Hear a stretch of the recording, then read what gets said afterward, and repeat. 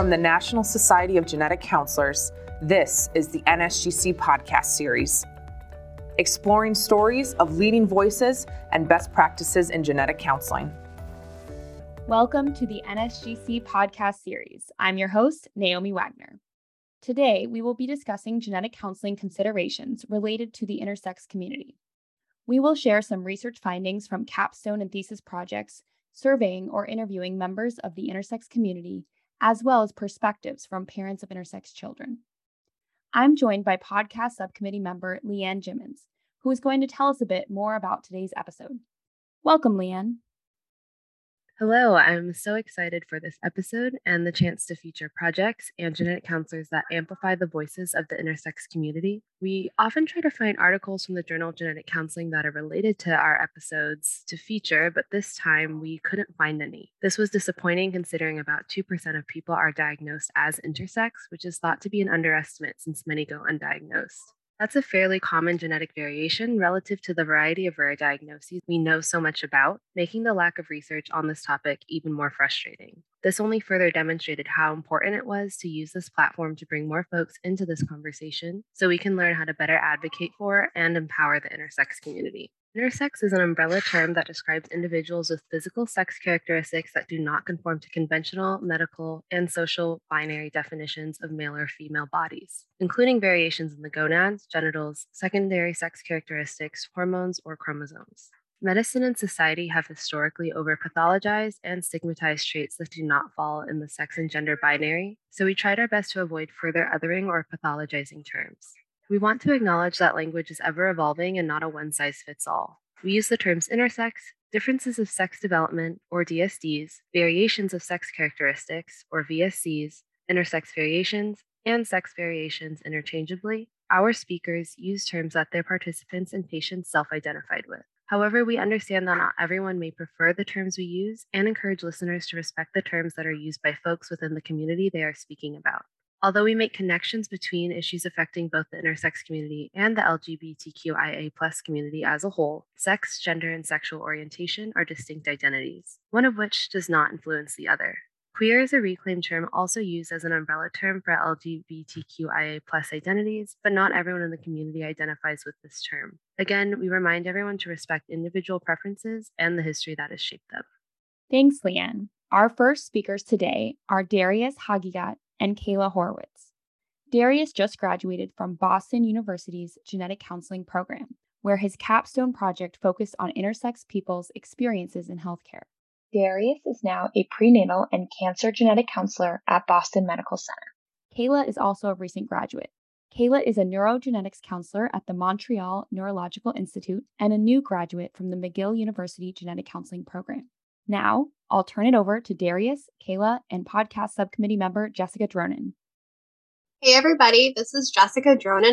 I am joined by two new genetic counselors, Darius Agigat and Kayla Horowitz. Welcome both of you. Thank you. Thank you. So let's jump in with Darius's project first. He specifically looked at experiences of intersex individuals in the medical setting. So Darius, how did you choose your thesis project? As a queer genetic counseling trainee, I knew that my capstone project would have something to do with LGBTQIA healthcare experiences. And admittedly, I didn't know enough about intersex healthcare before starting the program. Still probably don't now, but learning a lot every day. And just seeing the ways that the intersex community has been so harmed by these ideas of the sex and gender binary, and you can't see, but I'm using the air quotes when I say that, really motivated me to do a little bit more research into this population. And it's also just a group for whom genetics kind of plays a more obvious role for some of the more common intersex variations. And I was really disappointed to see how little research has been done in a healthcare context that wasn't specifically diagnostic or really overly medicalizing. And it felt important to really center the voices of intersex people in their own care. And that's sort of what got me started on this project. How did you choose who to include in your study? And also, how did you choose to use or not use the term intersex? I kind of went into this not knowing how many participants I could expect to get. I had my inclusion criteria as simply being 18 years of age or older, speaking English, and having an intersex variation or identifying as intersex. And I tried to keep it as broad as I could, sent out a survey, posted it on social media, and I got more folks filling it out than I expected to, which was great because that meant that I could try to diversify across intersex variations as much as possible, as well as across race and ethnicity as much as possible to try to capture how some of those experiences might be different. In terms of choosing the words to publicize the study, that was something that I thought a lot about because in the medical community, you'll often hear DSD being thrown around as the term. Some people will say it's DSD for differences of sex development, but the origins of the term were disorders of sex development. And I think that that kind of language is still pretty pervasive in medical spaces. And it's really pathologizing. And it's something that intersex advocates have repeatedly spoken out against, saying, this isn't a disorder. This is a natural human variation. Can we stop framing it in that kind of way? So I opted to advertise my study just using the term intersex. I recognize that in doing so, I might be missing out on the perspectives of folks who do identify with DSD. And I think that the biggest takeaway I had from that vein is just ask the person who's in front of you what terms they prefer. Can you share any prevalent or recurring themes that came up with your interviews?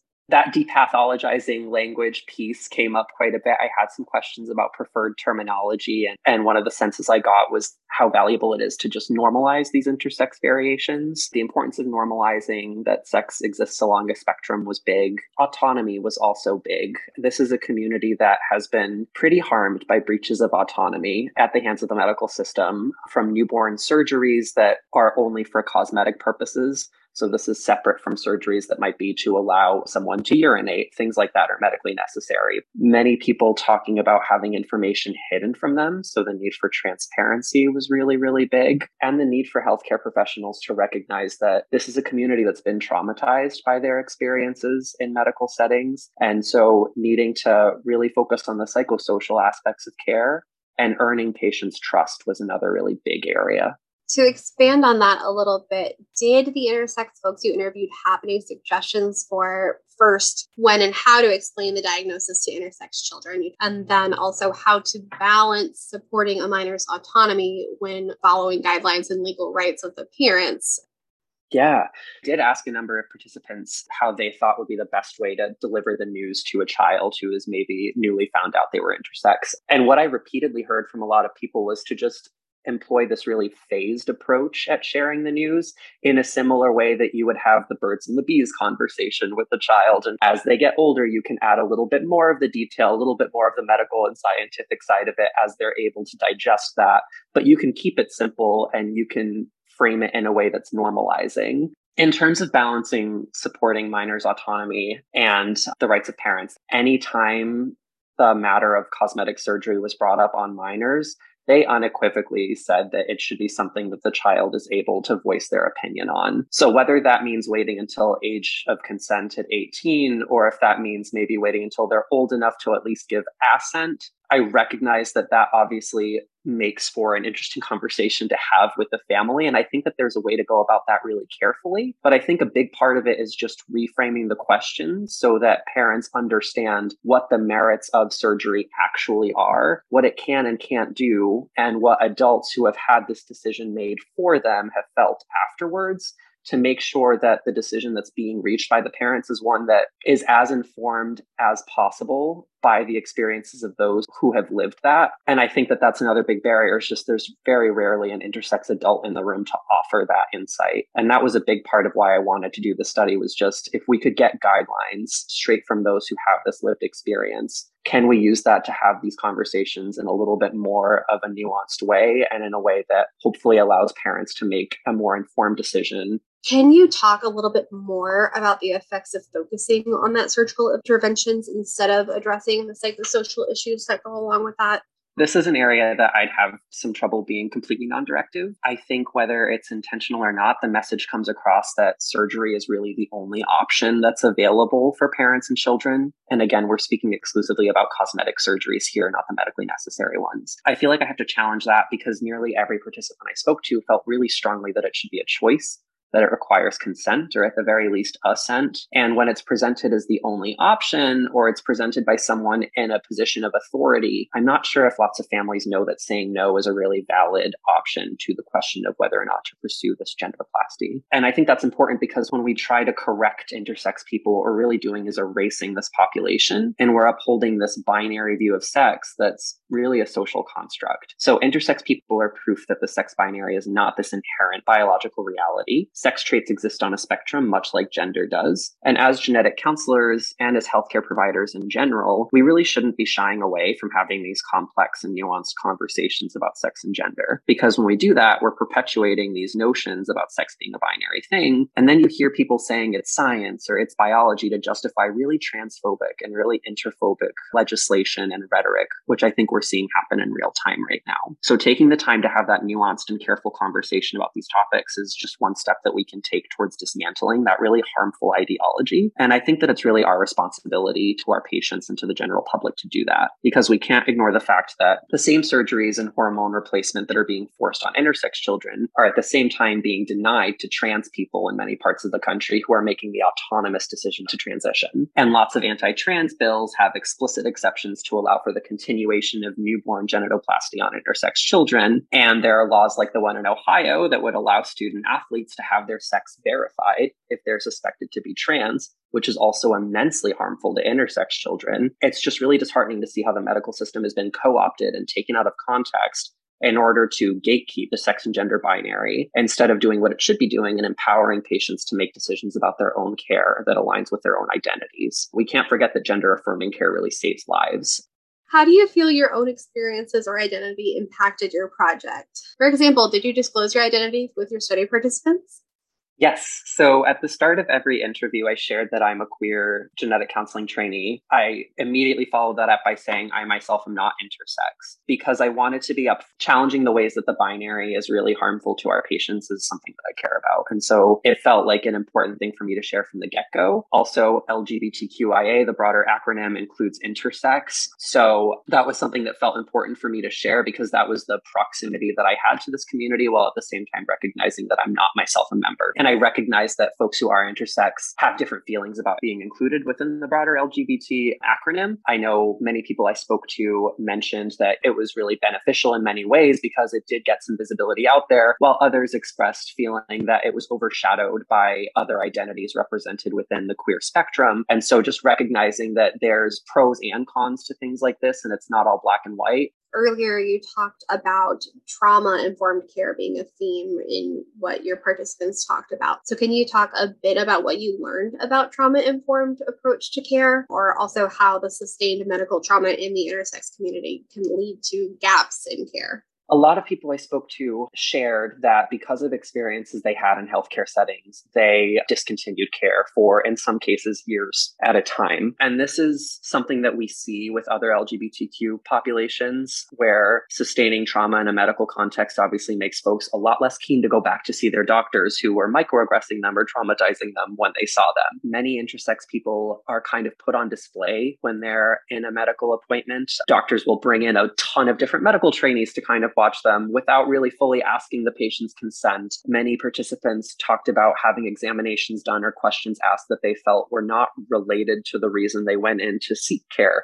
I think the collection of experiences like this over time can really lead to a really negative association with medical contexts and with clinical visits. And I think trauma-informed care is really the only way to address that and to correct for it and to improve relationships with patients that this happens to a lot. Patients don't owe us their trust. That's something that we as providers are tasked with earning from our patients. And it's especially important with any group that's been marginalized historically. The medical system has let a lot of people down and it's harmed a lot of people. And so a trauma-informed approach to care means being mindful of the prior experiences that your patients might have had before coming, making sure that you're centering that patient's autonomy. Autonomy comes up a lot with intersex care, as you can tell by now, making sure that they feel empowered to say yes and no, making sure that they feel like they're an active member member of their own treatment plan, making sure that psychosocial supports are available, that their mental health needs are being met, they're able to process things that might have happened to mitigate snowballing that trauma over a longer period of time. Those are all things that I think are really important, especially when working with intersex patients. So it sounds like something that would be really important for all of us to learn more about.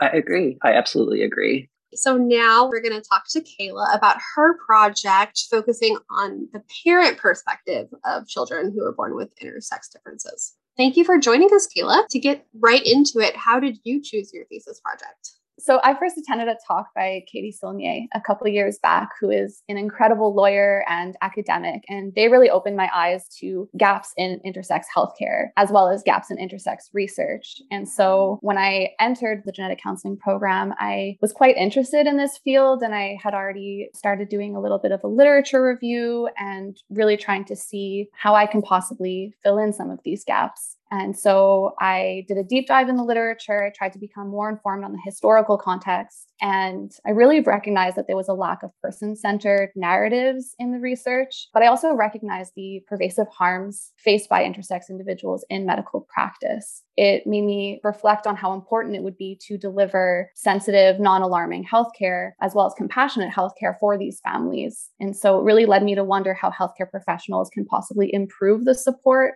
and the education that they're offering these families, especially when they're first learning about intersex variations. How did you choose who to include in your study?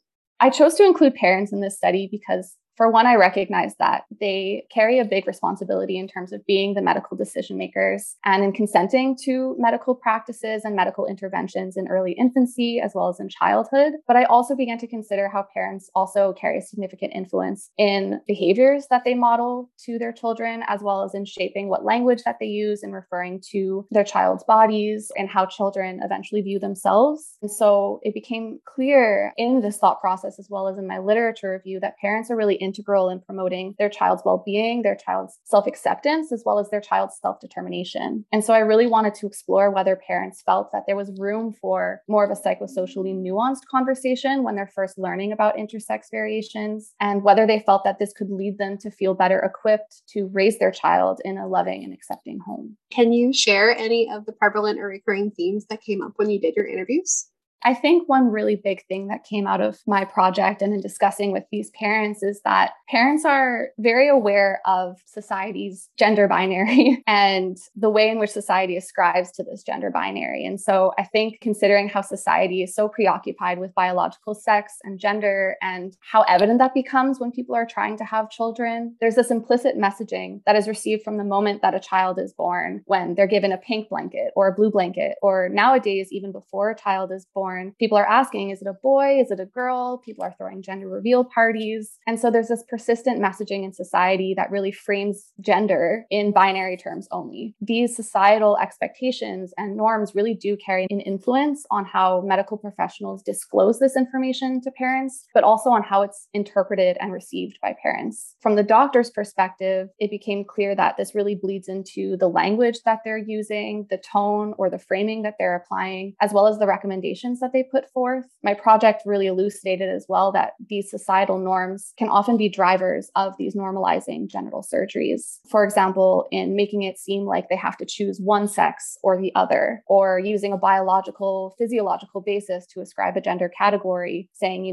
well, we see ovaries, we see a uterus, so it must be a girl. And then from the parents' perspective, parents are really aware of these external pressures to conform or to fit into one of these gender boxes. And so then they're faced with this uncertainty and this fear about how these expectations or norms might impact their child's future well-being. When these surgeries are recommended for reasons such as protecting their child's future, quote unquote, quality of life, it's not often made clear whether these interventions are presented as being necessary for the child's physical health, or whether they're recommended because the clinician believes that it will make the child's life easier from a social perspective. Did you get any results or responses that surprised you?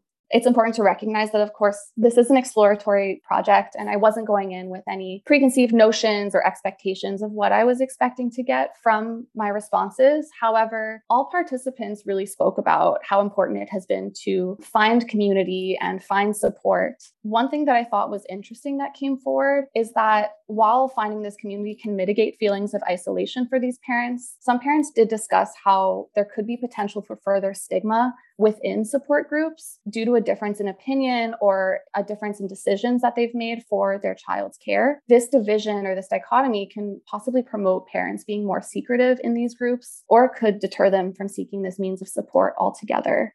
Another piece that came through in my project that I found to be quite surprising was that many of my participants discussed having given their hospitals their consent to be recontacted by future parents or families going through similar experiences. And it was really disappointing to learn that despite having given this explicit consent, none of these participants had been contacted through their hospitals. I think that this further underlines the importance of putting greater onus on hospital providers to really build these bridges for these parents and to facilitate their connection with local families who may have been in their same position before.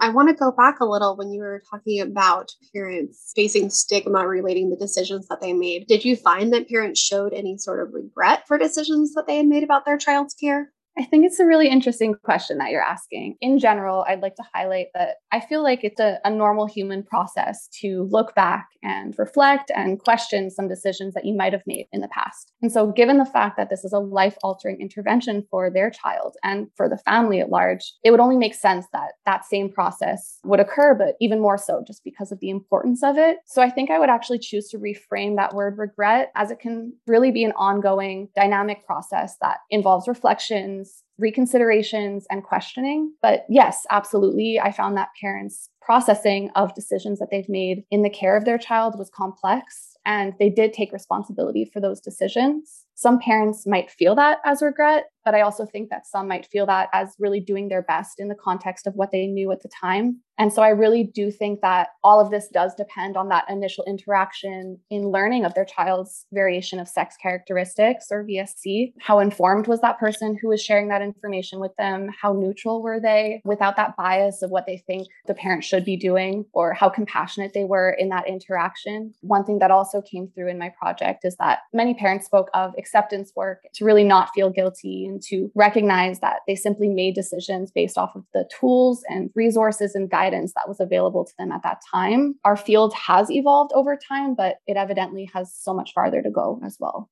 Did parents have suggestions for how healthcare providers can ensure they're obtaining truly informed consent when decisions have to be made in that sort of high stress, high emotion environment? Yeah, I think one thing that is incredibly important, as Darius spoke about a little bit earlier as well, is the idea of being fully transparent. Parents definitely noted that they felt that some providers omitted information relating to their child's immediate well-being, relating to the available services, what interventions might be coming up in the future, or the long-term implications of these interventions. Many parents felt like they were not actually told that it's not a one-time surgery, but it will require recurrent visits as the patient gets older, for example. And so having this greater communication, this greater transparency on these topics, being honest about what doctors know, but also what they're uncertain about in VSC care. All of this, I think, would have really provided parents with a greater sense of control, support, and partnership in their child's healthcare as well. And I think another piece about this idea that, of course, it is a high stress environment, especially if it's very shortly after the parents just gave birth. And so I think really highlighting that this does not have to be rushed. It's not a decision that needs to be made today or tomorrow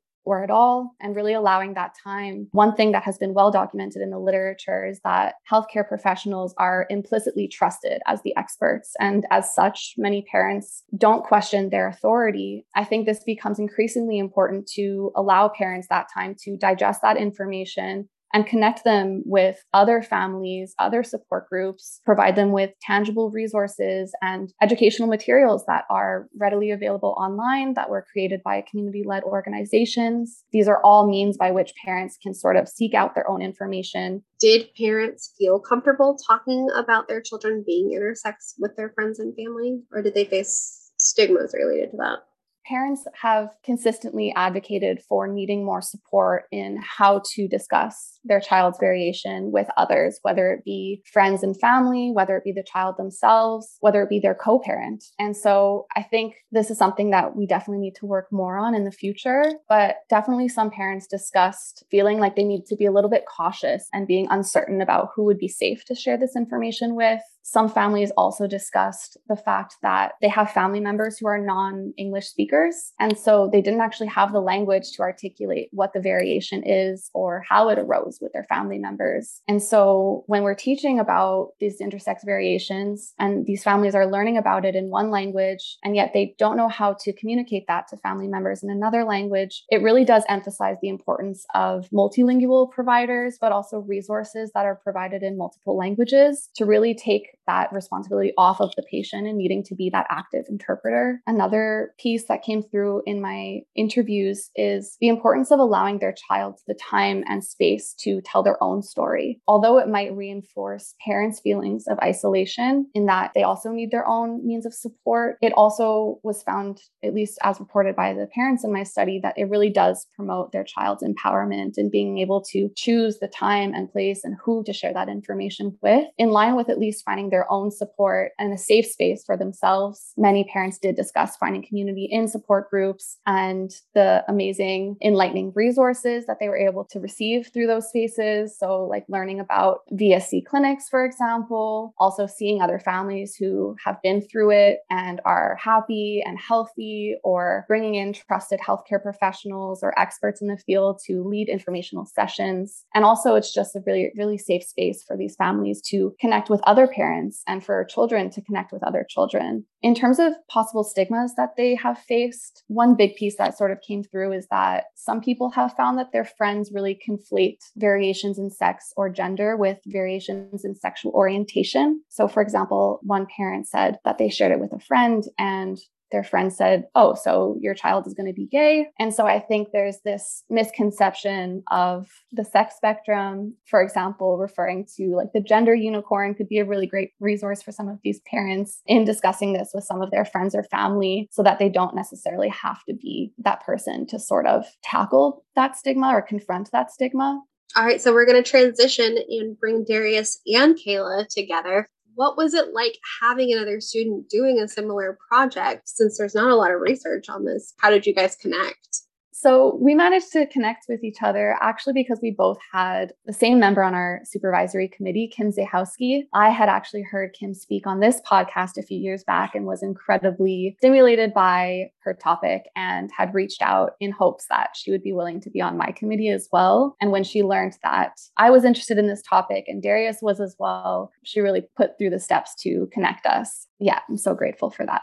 Kim has been a real MVP with both of our projects, and we have had so many conversations, just Kayla and I, talking about how happy we are to have been connected with each other. I think in the genetic counseling space, it can possibly be really intimidating if you find out that someone's doing research in the same space as you. You want to be innovative. At least for myself, I found it very exciting to know that we were both really undertaking this incredible privilege of increasing visibility for the intersex community, not only within our own programs, but also within our field. And so I felt like it was a great privilege. I agree. And it made the work easier on one hand, just because like I had someone who we were both doing very similar like background literature reviews and research. So just like from a purely practical standpoint, super helpful. But beyond that, so heartening to be able to connect with a GC trainee at a totally different program. We might not have met otherwise if not for this, because we're both so passionate about this kind of work. It was very gratifying and just really reinforced for me the importance of this kind of research and how cool it is to connect with someone who just cares about the same issues. When you were doing these interviews, did they have a sort of emotional toll? If so, how did you cope or process? Do you have advice for other students who might choose these sorts of heavier emotionally charged topics for their projects? At least for myself, I limited the number of interviews I did to like a maximum of 2 a day, because these conversations can be pretty heavy and loaded, and also just to be able to keep them separate from one another in your own memory. I know that there were definitely conversations that hit a little bit harder and I needed to take some time afterwards, decompress a little bit. But for me, it was knowing that this was just me hearing someone's story for an hour, and that's someone who has lived with these experiences, I think really motivated me to to share the experiences that were shared with me so graciously to make sure that they're not just part of a student capstone project that never sees the light of day. Yeah, I absolutely agree. I feel like it was incredibly motivating. It made me really want to see the project through because I wanted to do their narratives justice. I felt that a couple interviews were definitely a little bit harder to swallow, but I do think that emotional heaviness was really overshadowed by the gratification of really leading these interviews and connecting with these parents. Just like anything else throughout our program, there are going to be things that do take an emotional toll on us. And I tried to deal with it in a similar way as I would just like in clinic. So, debriefing with classmates or with Darius or with my mentors or just with other professionals in this field, I felt was really important for me as well.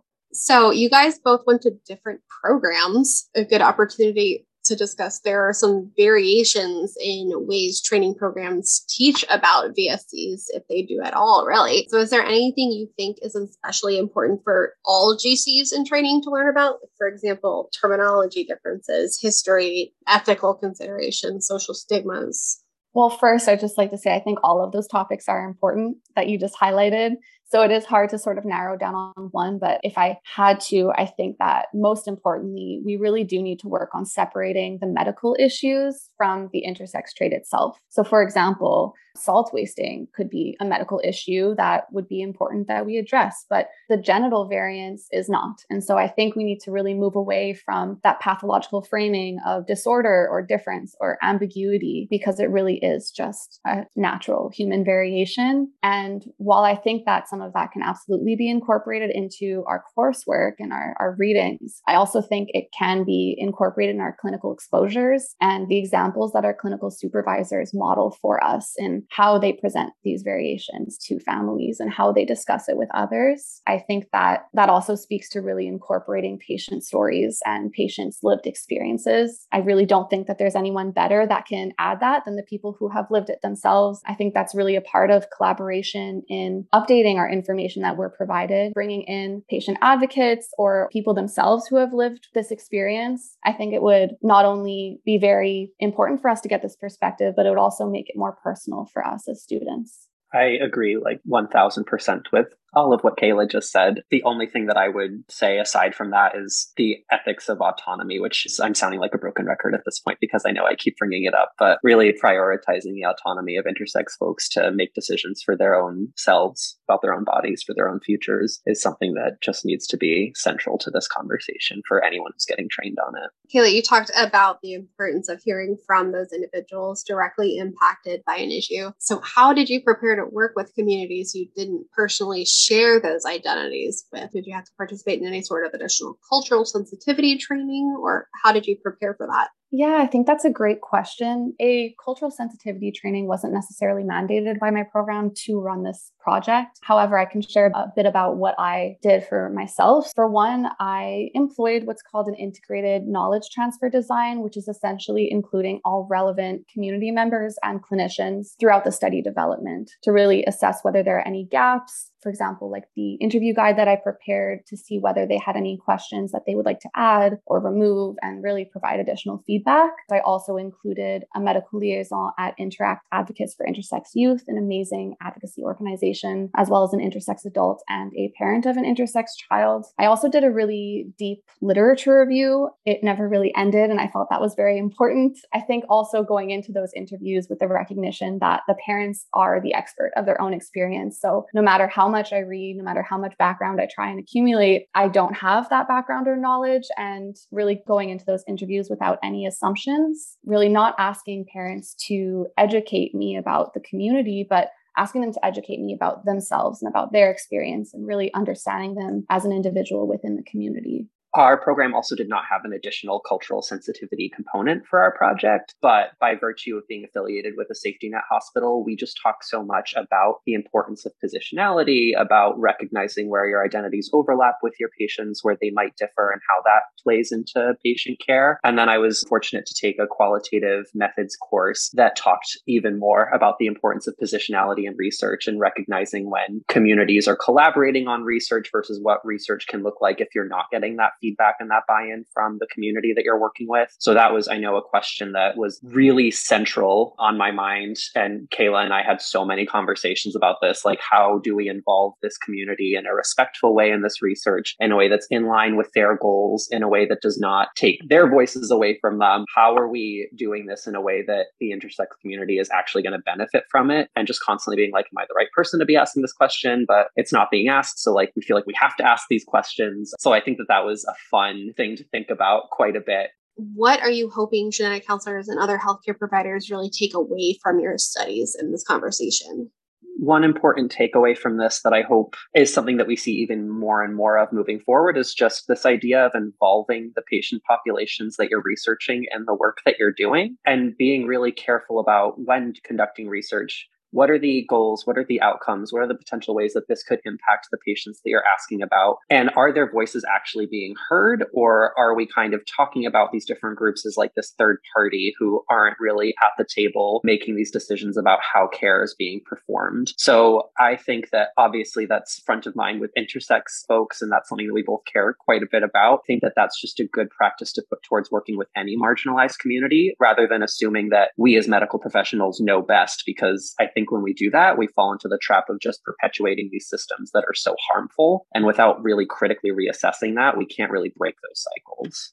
Yeah, I think that's an amazing point. I think just to build on that is how parents are hoping to be educated in this space. Many parents, at least in my project, discussed really wanting to have a greater consideration of the multifaceted aspects of gender in these early conversations, because they felt that it could actually assist in mitigating societal pressures to conform to that gender dichotomy. For example, talking about like the unpredictable nature of gender identity or sexual orientation, or talking about the discordant relationship between gender identity and physiological sex characteristics, I think could be incredibly important and informative for these parents, especially if it's not being widely spoken about in their inner circles as well. And as we've already discussed throughout this interview, I think really normalizing intersex identity would be incredibly important for these families, expressing just how common these intersex variations are in society and not giving this false impression of rarity, also situating their child's variation among the full spectrum of variations that can exist, are all ways in which we can really help parents and families adjust and reach acceptance. Also using lay language. I think that this is something that really comes through just in our general genetic counseling training is incredibly important. But I think especially in the context of educating parents about their new child's variation in sex characteristics, using lay language and really meeting them where they are can really promote their own ability to articulate what their circumstance is. And this can also assist them when they're trying to seek support from others.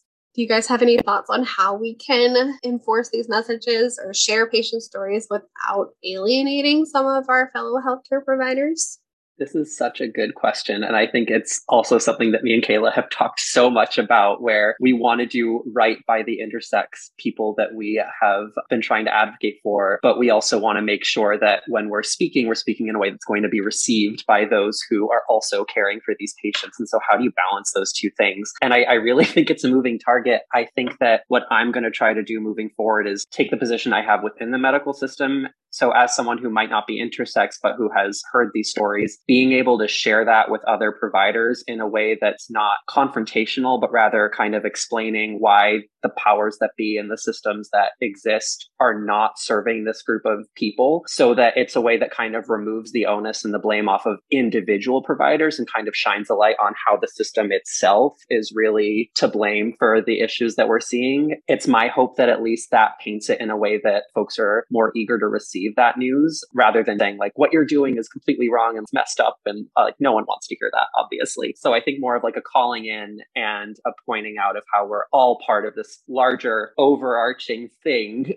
and how we can improve that thing. I hope that that's the road that I can take towards this. Kayla, I'm sure you have a lot of thoughts about this, having worked with parents in your project. I agree. It is something that we spoke a lot about, because in the end, we are hoping that healthcare providers read our papers and recognize what changes need to be put forth. Definitely, we don't want to alienate any of these healthcare providers. One piece that I've been considering is that if we think about intent, and if we understand that doctors and social workers, whoever else in the healthcare profession, they really choose this profession because they have the intent to help. And so if people are choosing to recommend something, it's probably because they truly believe that it's the best thing. Our job job as healthcare professionals is really to share information with our patients, but also we, of course, want to promote our own internal reflection and our own innovation. And so perhaps through our projects, we can encourage providers to reflect on the question of, with a more informed and balanced sharing of information, would that change the trajectory of where things would go for these families? And so I think for one, language is an incredibly important tool. You can think of language as being either collaborative, like we're just sharing another perspective, or it can be provocative or pointing, like this is right and this is wrong. That can really have an impact on how the healthcare provider will hear it and how it is received by that provider. We have chosen to advocate on behalf of our patients, and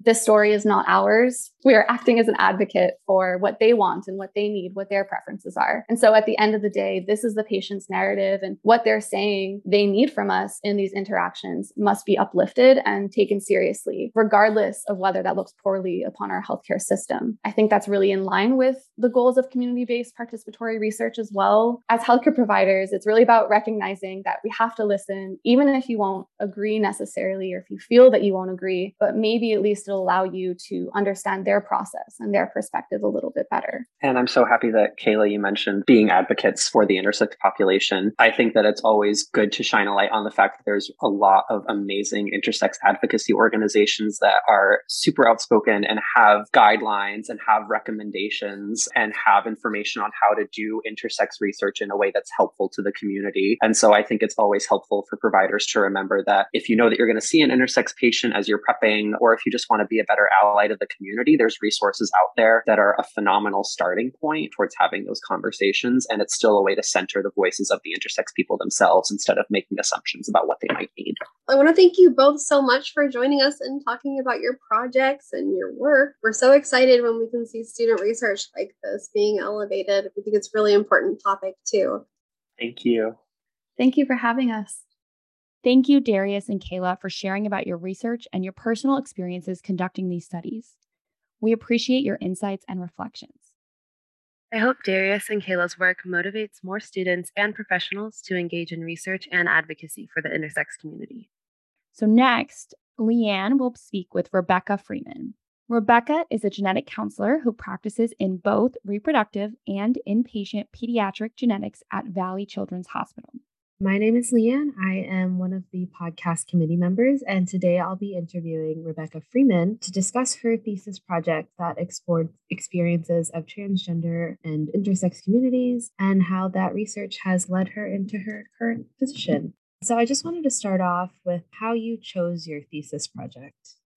I had a long-standing interest in the needs and experiences of trans people and people who fall into the intersex DSD spectrum. I actually entered grad school knowing I wanted to do research with this group, and I based part of my selection of program on the ability to do this research. I'm obviously not at all an expert, nor do I have the lived experience of being trans or intersex DSD. But I had realized a long time ago that these perspectives have been largely understudied or included into the umbrella of LGBTQIA research in general, which I think can be silencing of these perspectives because they're so distinct from other folks who may identify as queer, for example. It was that awareness that drove me and a desire to amplify the voices of people who have lived in these experiences.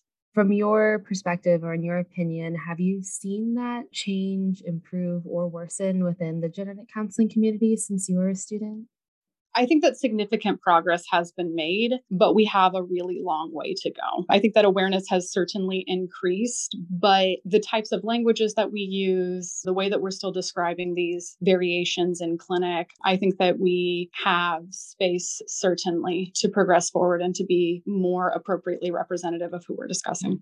And then circling back to your thesis, what was the question of your thesis? I formed a hypothesis and a question largely for formal reasons because I was supposed to, but I really approached this with an exploratory perspective. So I investigated, obviously, satisfaction with healthcare in general and inquired if my research participants had been seen in medical genetics. Unsurprisingly, the intersex folks had been seen in genetics more often, although nowhere near as often as I'd like. So that part didn't surprise me. Both groups reported low satisfaction with healthcare, which unfortunately I was also not surprised by. But they reported really similar levels of dissatisfaction, which was interesting. And I guess if anything, my question was, is there significant variation between these groups? But I really was trying primarily to approach this without bias as much as I could. Were there any results that did surprise you that you weren't expecting?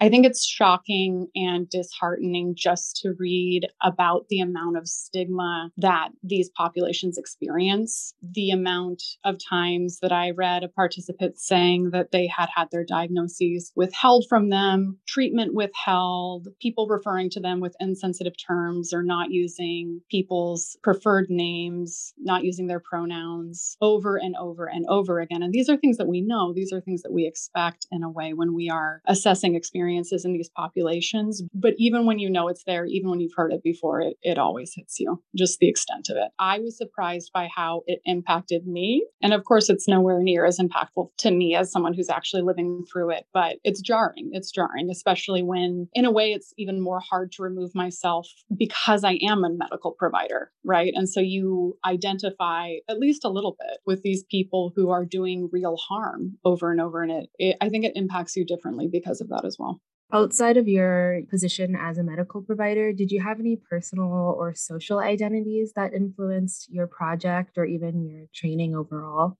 Yeah, so I identify as queer, which I think was hugely impactful and informed a lot of my decision making and perspecting when it comes to research or really doing anything else. Having experienced pretty extreme homophobia myself, I think that gives me an increased empathy of the real fear and stigma concerning challenges to the traditional structure of gender binary and sexuality. Obviously, I'm not trying to say that it's the same thing as folks who fall into the categories that I was researching, but I think that it does share obviously some similarities. I've also been in romantic relationships with cis men, cis women, trans people. And in each type of relationship, I've had to navigate not living up to someone's expectations, either society's or in my own queer community when I'm in a relationship with a cis man. I think my own sexuality and romantic history gives me a really intimate familiarity with having your identity challenged and invalidated.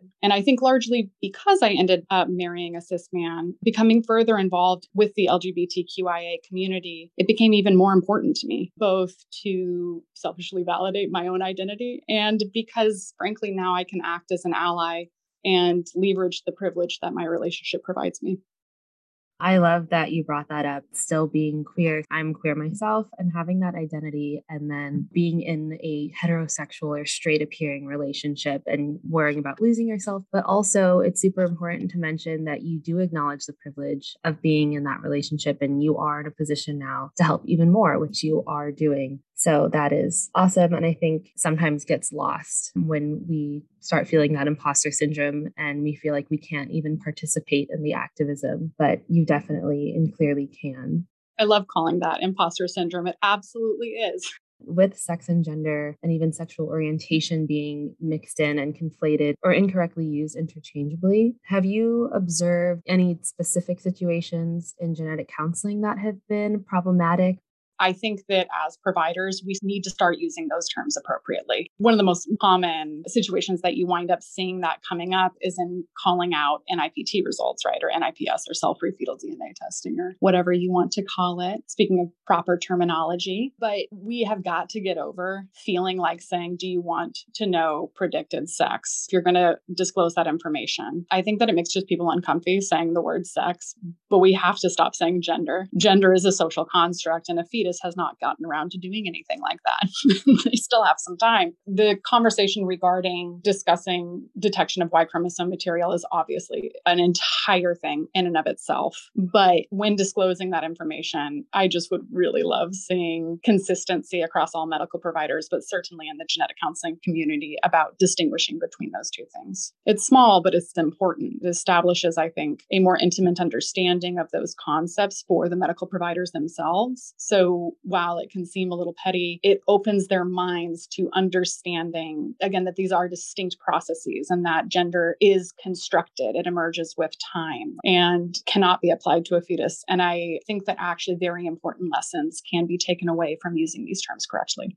Oh, of course. Hearing you have to almost justify you making this point and saying things like it might be small, it might be petty. It just activates my fight or flight, especially with the turmoil that is going on in policies that are so actively harming trans children, especially right now. And in reality, it's a small change for us to make it. It's a small action for us, but the impact is truly life or death for some people.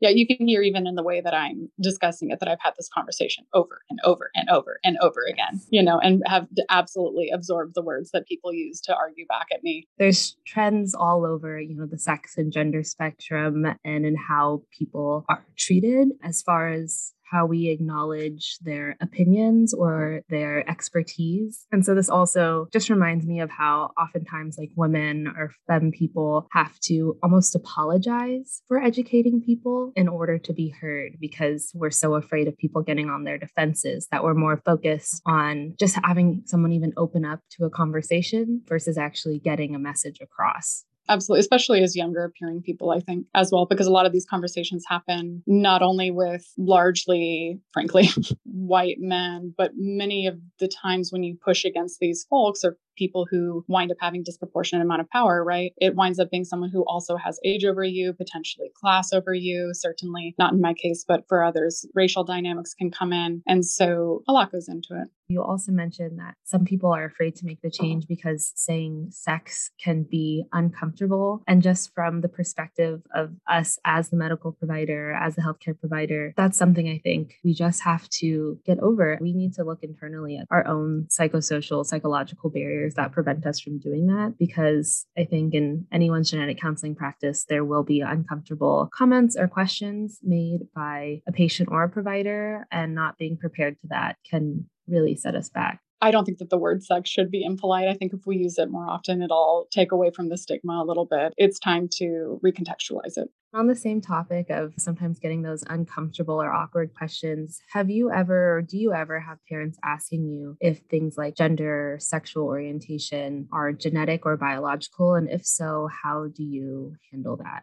I get asked about that quite a lot. I work in reproductive medicine, but I also work in pediatrics. In pediatrics, I do wind up seeing the majority of folks who would fall into the intersex spectrum or would identify with having a DSD, for example. And so obviously it comes up in that type of context. And I think it's really important to discuss that in more detail when you're working with families. And in a prenatal setting, our patients are constructing their dreams of their child. And that includes, for a lot of people, this very, in our society, socially relevant component, right, of sex or of gender. I've had multiple patients question me when discussing X and Y chromosomes. Oh, so this means for sure that it's determined by, And for sure being a man is determined by having a Y chromosome, for example. And that opens a door to have conversations about that's not necessarily the case. And if the need arises to come up of me discussing X chromosome or Y chromosome, I do mention that 2 X's is sometimes, most often associated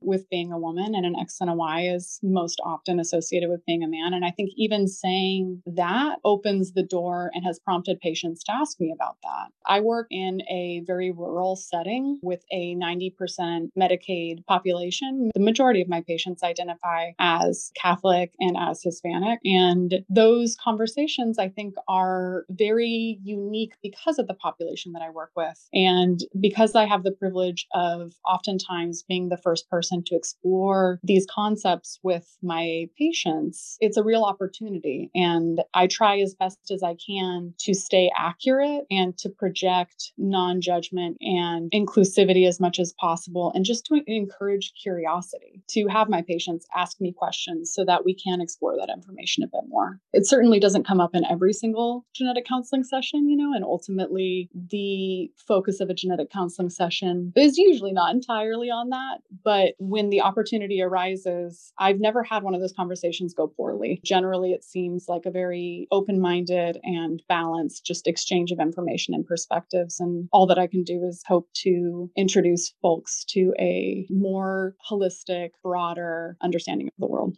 Even just by using accurate language, even if we're not going to go into the whole social conversation, just small word choices can make a big difference. And full disclosure to the podcast listeners, Becca was actually one of my supervisors. And I think this is one of the really important takeaways that I got.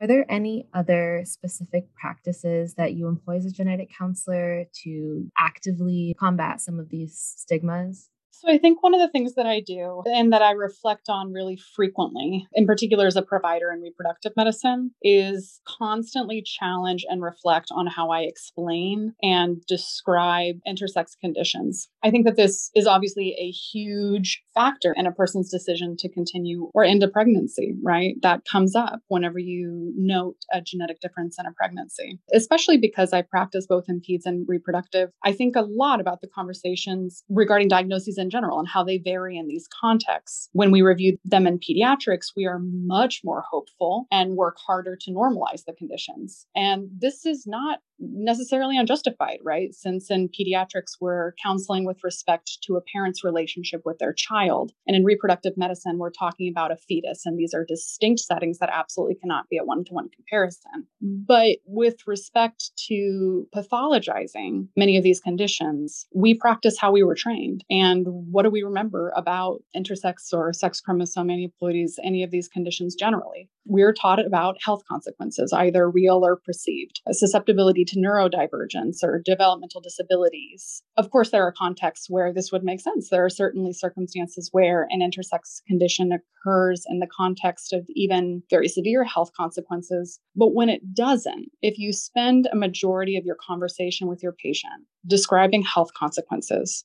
that's a biased conversation. We are taught in so much detail how to describe medical features and not so much how to describe lived experiences, especially of these more mild or even asymptomatic genetic differences. I've had patients tell me that the way that I have described in particular sex chromosome variations has changed their minds regarding termination. I firmly believe that a pregnant person has the right to elect a termination at any time for any reason. So instinctively for me, it rattles me to think that I, quote unquote, talked someone out of an abortion. But I have to educate patients in a way that I think is accurate and representative of what we're reviewing, of the variation that we're reviewing. And that means I carry the responsibility of the impact of my words. And I feel the need to balance the education I know other providers will give to that patient to give accurate, non-judgmental information as much as possible. And again, to as much as I can, especially in this arena, to highlight the actual words and experiences of these people as well. It's interesting that you said that you feel like you may have talked someone out of a termination. When I hear that and how you describe that education piece and just providing that more complete and balanced information, it seems like without that information and had they elected a different procedure, is that truly informed consent when it seems like people are making decisions when they don't understand why they're making that decision? We might think we're talking someone in or out of something when really we've just provided a complete picture that they did not have before. Absolutely. I think that you always have the fear of either educating improperly or contributing to the stigma of abortion. You don't want to do either of those things. And as a reproductive counselor, having the weight of not wanting to contribute to either stigma, I have that a lot. And I think about it a lot.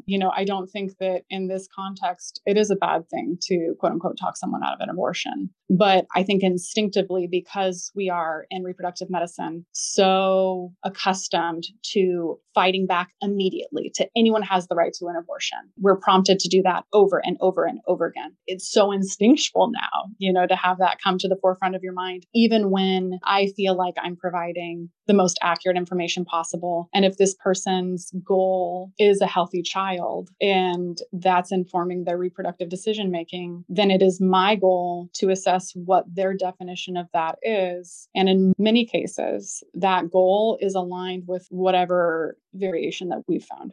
When we think of all areas of clinical practice and clinical genetic testing, reproductive health is really one of the only settings where we do report on variations that don't necessarily impact our medical well-being and our health. And with intersex conditions being so common, do you have any feelings about reporting on sex chromosomes and reporting on things that don't necessarily affect health? And do you think that this could set a precedent on other trait reporting in the future? I think it's a tough one. I don't think that that's a decision for any one person to make. What I would really love to hear is the opinions actually from people that this has impacted the most. I would love to hear from the trans community. I would love to hear from the intersex community, from people who identify as having a DSD, about what they feel about this, and as well surveying parents and multiple other perspectives. I think that what would be interesting to ask about and to see, for example, someone with 47XXX, is knowing your karyotype in any way beneficial to the construction of your identity? Do you like knowing that? Do you think that it's interesting? Are you glad to have that knowledge? Or do you feel like it led to you being labeled as having a genetic condition when that's probably not an appropriate thing to say? Do you feel like it harmed you more than it helped you? I would love to hear from people who actually have been impacted by this before I think I made my full call on that. Part of the reason too is that it is so ingrained in our society at this point, and I don't want to be a gatekeeper of information from my patient, be that a pregnant person or a fetus who ultimately develops in this hypothetical into a person of their own, and that information was available to me and I didn't disclose it. It's tough. I think that in a way, it's obviously not nearly as charged, but benign inversions that we know about. We know how confused other providers can be when they see that noted on a report. We know with variants of uncertain significance how those have real damaging consequences for people being labeled as having genetic conditions. And so weighing the desire to affirm a patient's desires and not to withhold information against the possibility of real harm. I always have a new personal or social dilemma after I speak to a classroom of high schoolers on a career day. There's so much uncharted territory on even what you could ask, let alone how many guidelines or perspectives and position statements that we have the capacity to make. I think we really just need to hear from the folks that this is impacting more. And I don't think that we have enough of that information. One of the main goals that I had with my thesis, beyond honestly exploring what these experiences even were, was just straight up to start the conversation about these folks in genetic counseling, because it hadn't been done to my knowledge before then. It was just to educate and to amplify voices as much as I possibly could to try to increase awareness within the genetic counseling community. And I think that as genetic counselors, we're taught so well how to educate and explain, again, particularly health consequences or susceptibilities, et cetera. But I think we need to be taught better how to listen and how to solicit patient experiences better and how to use the words of those folks better and integrate them better into our own counseling when we're reviewing this with families. Yeah, and for any students, current prospective listening, Becca just threw out a ton of great thesis topics. If you have not chosen yet, scroll back a few minutes because there are questions that we, and I'm sure many more people want answered, because you're right, we don't have that data yet. How do you check if the language you are using and the terms you use are the most preferred? Because we know language is ever evolving. So do you have any practical advice for that? I think that I could also always be more thorough about this. Everyone always can. I was just looking back at my thesis before having this conversation, and I saw multiple terms that I cringe at now. Things have changed significantly, even in the however many years it's been since I wrote that. And I'm sure if I listen to this recording in 5 to 10 years, I will cringe further, because these things do evolve and change, and we learn how better to address each other. We evolve with time. I tend to refer back to support groups quite often to see how people describe themselves. And this obviously varies significantly. That's why, in part, I go back and forth a little bit with still using the term DSD occasionally, because I've worked with a significant number of people who don't necessarily identify as intersex, and they do identify in that way. I try to kind of navigate going back and forth to try to respect both perspectives. And so generally, when I'm working with a new patient, it's real simple, but I just asked for their preferences. And that was reflected in my research time and time and time again. I had multiple open-ended questions in my thesis because, again, one of my main goals in doing this was to amplify voices of these folks as much as possible. And so including multiple open-ended questions and quoting them directly in my thesis was really, really important to me. I think the most common thing that people said is, please just ask what I want to be called and then call me that thing. And it is so simple, but it's obviously such a hugely important just piece of respect and humanity that you can give to a person. Working with a new patient, I just ask. And if it's a new diagnosis, in particular in my population to folks who may never have encountered these concepts before, I myself just try to offer options for terms so they can begin navigating what sounds the most authentic to them personally. So simple solution that gets overlooked so much, the just ask, and the fear too that even doing this podcast, I was just thinking, I hope I don't say something wrong. You're like, I probably will, because there are so many terms and it will never be a one size fits all. It's similar to white guilt and white shame, right? I get so focused on what I'm doing and what I'm saying, and that's a version of narcissism, right? Ultimately, a lot of these folks, while they've been through some significant trauma, and these terms can still do incredible amounts of damage. A lot of the times in conversation, people understand your intention and they'll have more patience with you. And it's not going to have the same level of impact as long as you're trying. And so I try as best as I can also to ground myself as much as I can in that rationale and try thus to remove my focus from the fear and instead towards the movement. If we have the intentions, people can recognize that. Yes. But on the other hand, we have to prioritize impact over intent. There are times people will say, oh, I'm trying, and they use that as a defense mechanism. Totally. Yeah. The balance there of like the paralysis by analysis versus apathy is definitely important there. So when you do learn something new or have an interesting case or anything that you think other people might not know and might benefit from, do you plan out ways that you might bring this to peers or colleagues?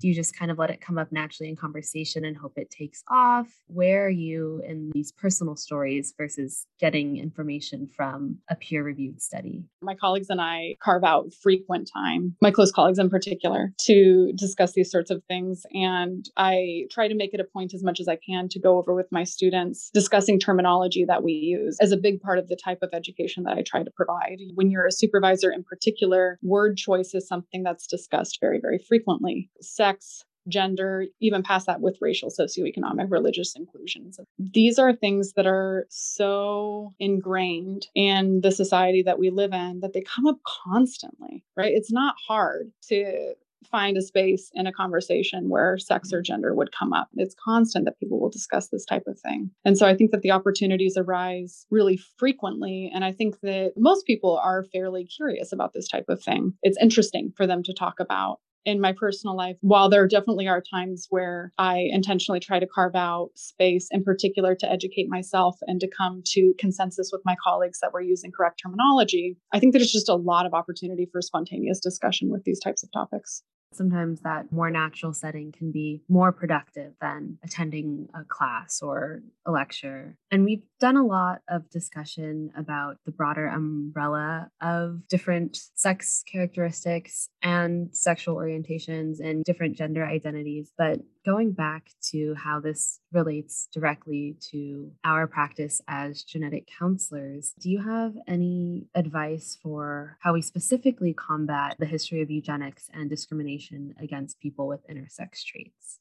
There was a really wonderful NIH discussion about this recently with other experts, including bioethicists who are much more educated than me. The recorded video is available online still. It's a roundtable discussion titled, Does Genetic and Genomic Screening Keep Open the Door to Eugenics? Which I would highly recommend. But throwing in my 2 cents, which I know echoes some of what was said there, to preface, I think within the context of clinical practice, our primary goal is to promote patient autonomy. While it can be difficult for me, that that means that my patients may make decisions that challenge my own values. It's impossible to say really why an individual is truly making the decision that they're making. And so perhaps if we're discussing a prenatal diagnosis of 47XXY and a patient elects termination, while challenging for me, maybe in the background, this patient wanted to terminate anyway and was going to anyway, and is using that as a justification in their own mind. You never actually know.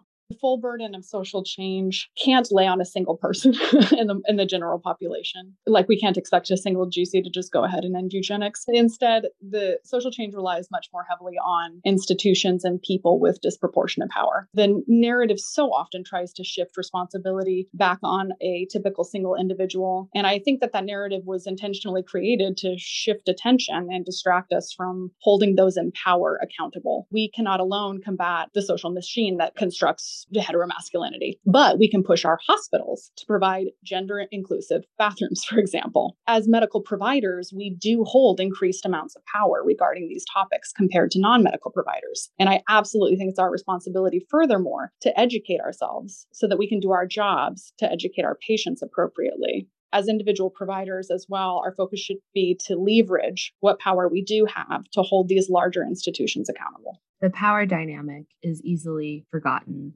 And yes, one individual cannot do everything, but there are spaces where an individual can end up making a big impact, like you said, addressing changes within your own hospital or institution that are more feasible and can be done. Everyone should look to their institutions and see who's in administration, ask who you can talk to make these changes. It actually makes long-lasting, huge impacts on people. Thank you, Rebecca. We so appreciate your candid insights, reflections, and call to action for our field. That concludes this month's episode of the NSGC podcast series. Thank you again to all of our speakers for highlighting these important topics. And thank you to all our listeners. You can look forward to hearing more on this topic at the NSGC annual conference in November. In addition, for general educational opportunities in the genetic counseling space, check out the Online Education Center at nsgc.org. In particular, there are several great upcoming webinars which are available for continuing education credits.